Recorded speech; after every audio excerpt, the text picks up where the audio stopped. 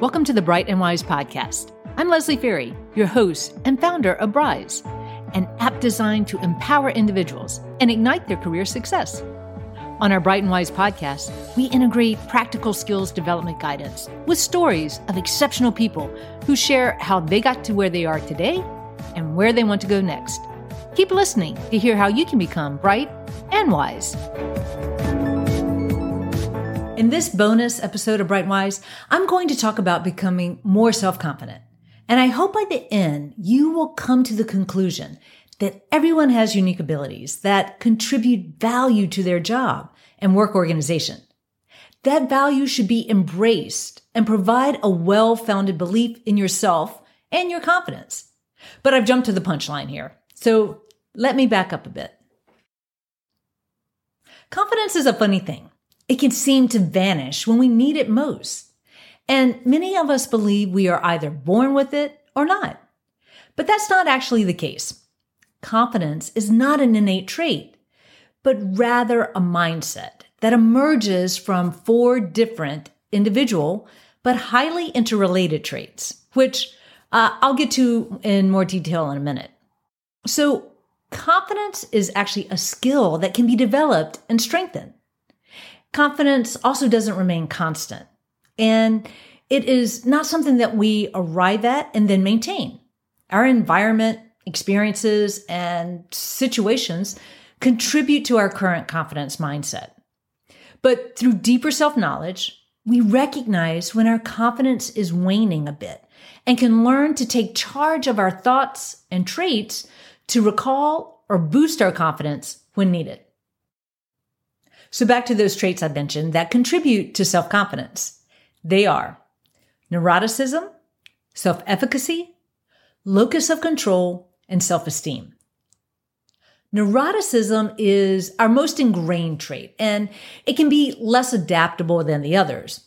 But even with this recognition, we can learn to self-regulate our neuroticism if needed. Neuroticism refers to our emotional state or disposition to experience negative reactions to situations, like reacting with anger, feeling anxiety, being self-conscious, irritability, emotional instability, or depression. It's reflected in how we react to our environment and changing situations. If we become overwhelmed or angry at simple, unexpected situations like a detour due to road work when we're actually not running late, we are displaying neuroticism. We need to be aware of where we fall on the neuroticism spectrum so that we can recognize it and self-regulate it when we need. Some degree of neuroticism is actually very helpful at work because it leads to more honest self-reflection of our abilities. The other 3 traits are more adaptable and easier to summons control of and influence change. The first one, as I mentioned, is self-efficacy, which is the belief that we can succeed and achieve our goals that we set for ourselves. With strong self-efficacy, we believe we have the abilities to take the necessary actions to achieve a desired outcome. This belief drives or determines the type of goals we set for ourselves, how we go about achieving them, and how we reflect on our performance afterwards so that we can continue to grow and develop. Individuals with high self-efficacy set more challenging goals because they believe they can go figure out how to achieve them, even if they are sometimes new or have never done something like that before. They also self-evaluate afterwards to understand what they did well and where they can improve going forward without being overly critical. They focus on what they can learn and improve through this self-evaluation, not dwelling on any potential mistakes. The next element of self-confidence is locus of control and is also a belief in our abilities. But in this case, it's a belief about that we have the ability to change what's going on around us. Individuals with strong locus of control feel they can control their fate versus external factors controlling it.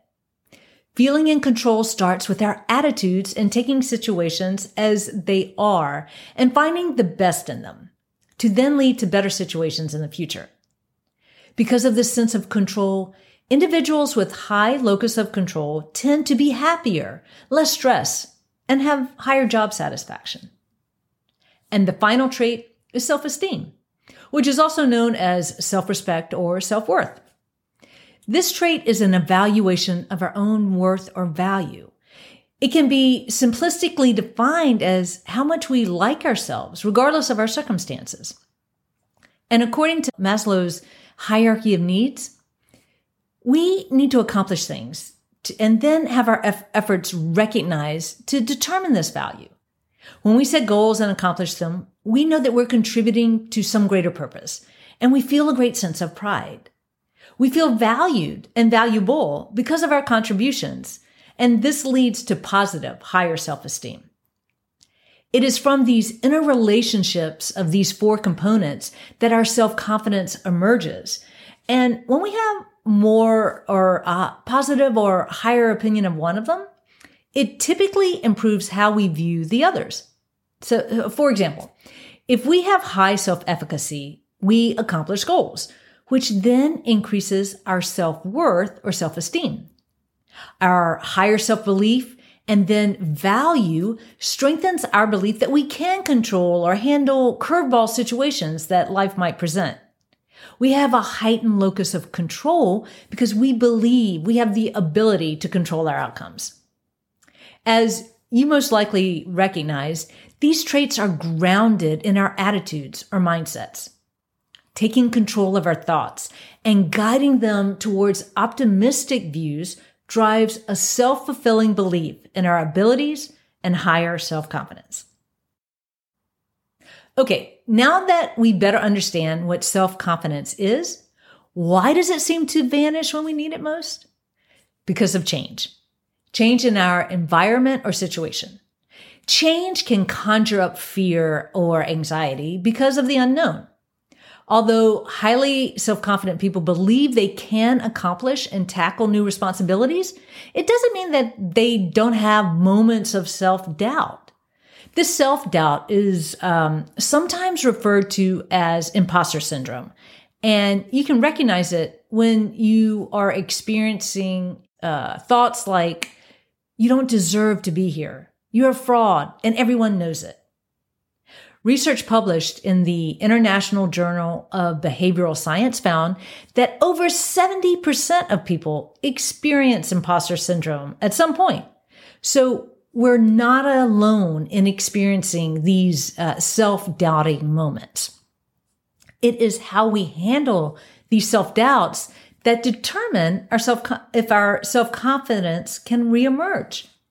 If we languish in negative self-evaluation, our minds are clouded by these thoughts, and we are not free to focus on how to move forward.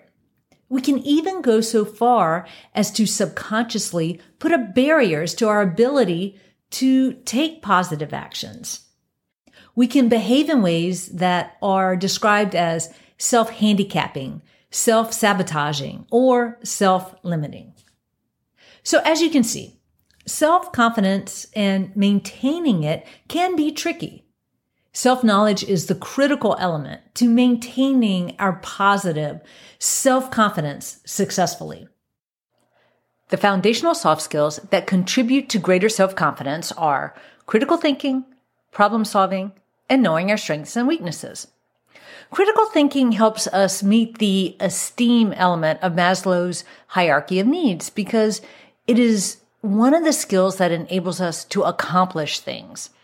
Critical thinking involves questioning data to understand if it's trying to influence us in some way, versus taking that information at face value. Questioning causes of different situations or data sources leads to objectively evaluating a topic or subject. This open-mindedness supports cause and effect analysis, which leads to an ability to define needed actions to accomplish goals. Individuals who develop greater self-confidence go through a closed-loop process of setting goals and then honestly self-evaluating their performance. It's through this reflection they strengthen their critical thinking by understanding what they did well and where they underestimated or under-evaluated reactions or missed data that could have helped them perform better. This closed-looped process strengthens their cause and effect analysis, which is required for problem solving.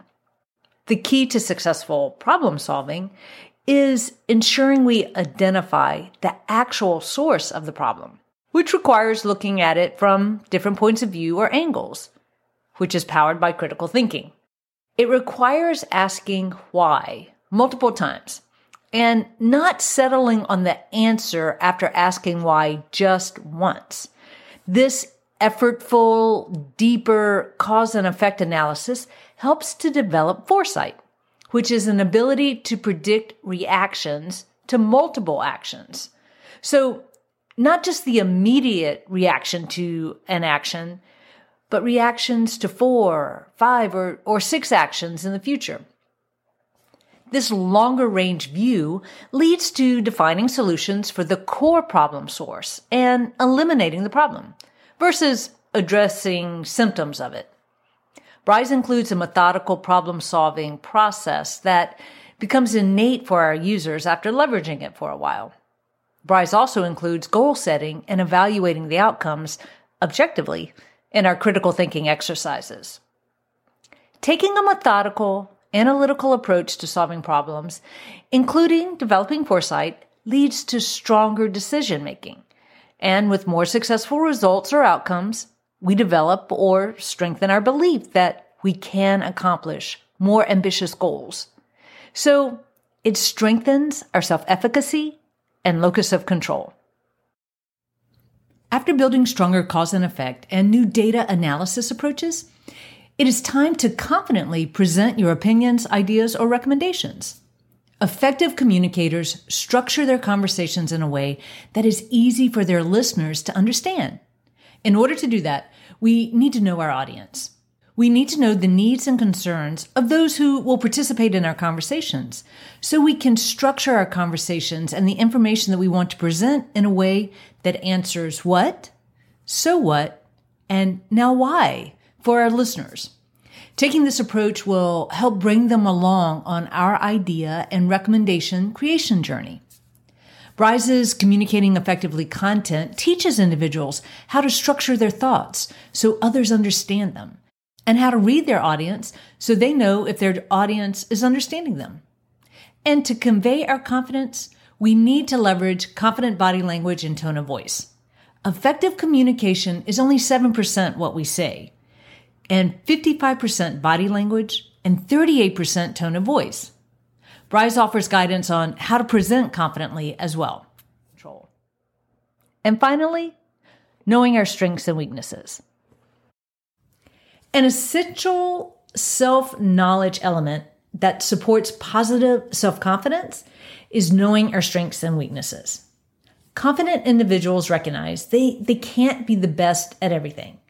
They lean into their strengths and ask for support and help in their areas where they're weak. They recognize asking for help is a strength in and of itself, and it leads to greater fulfillment and less disappointment, or positive attitude and greater self-confidence. If you find our podcast interesting, please leave us a rating and review so others can benefit too. And be sure to subscribe so you don't miss an episode.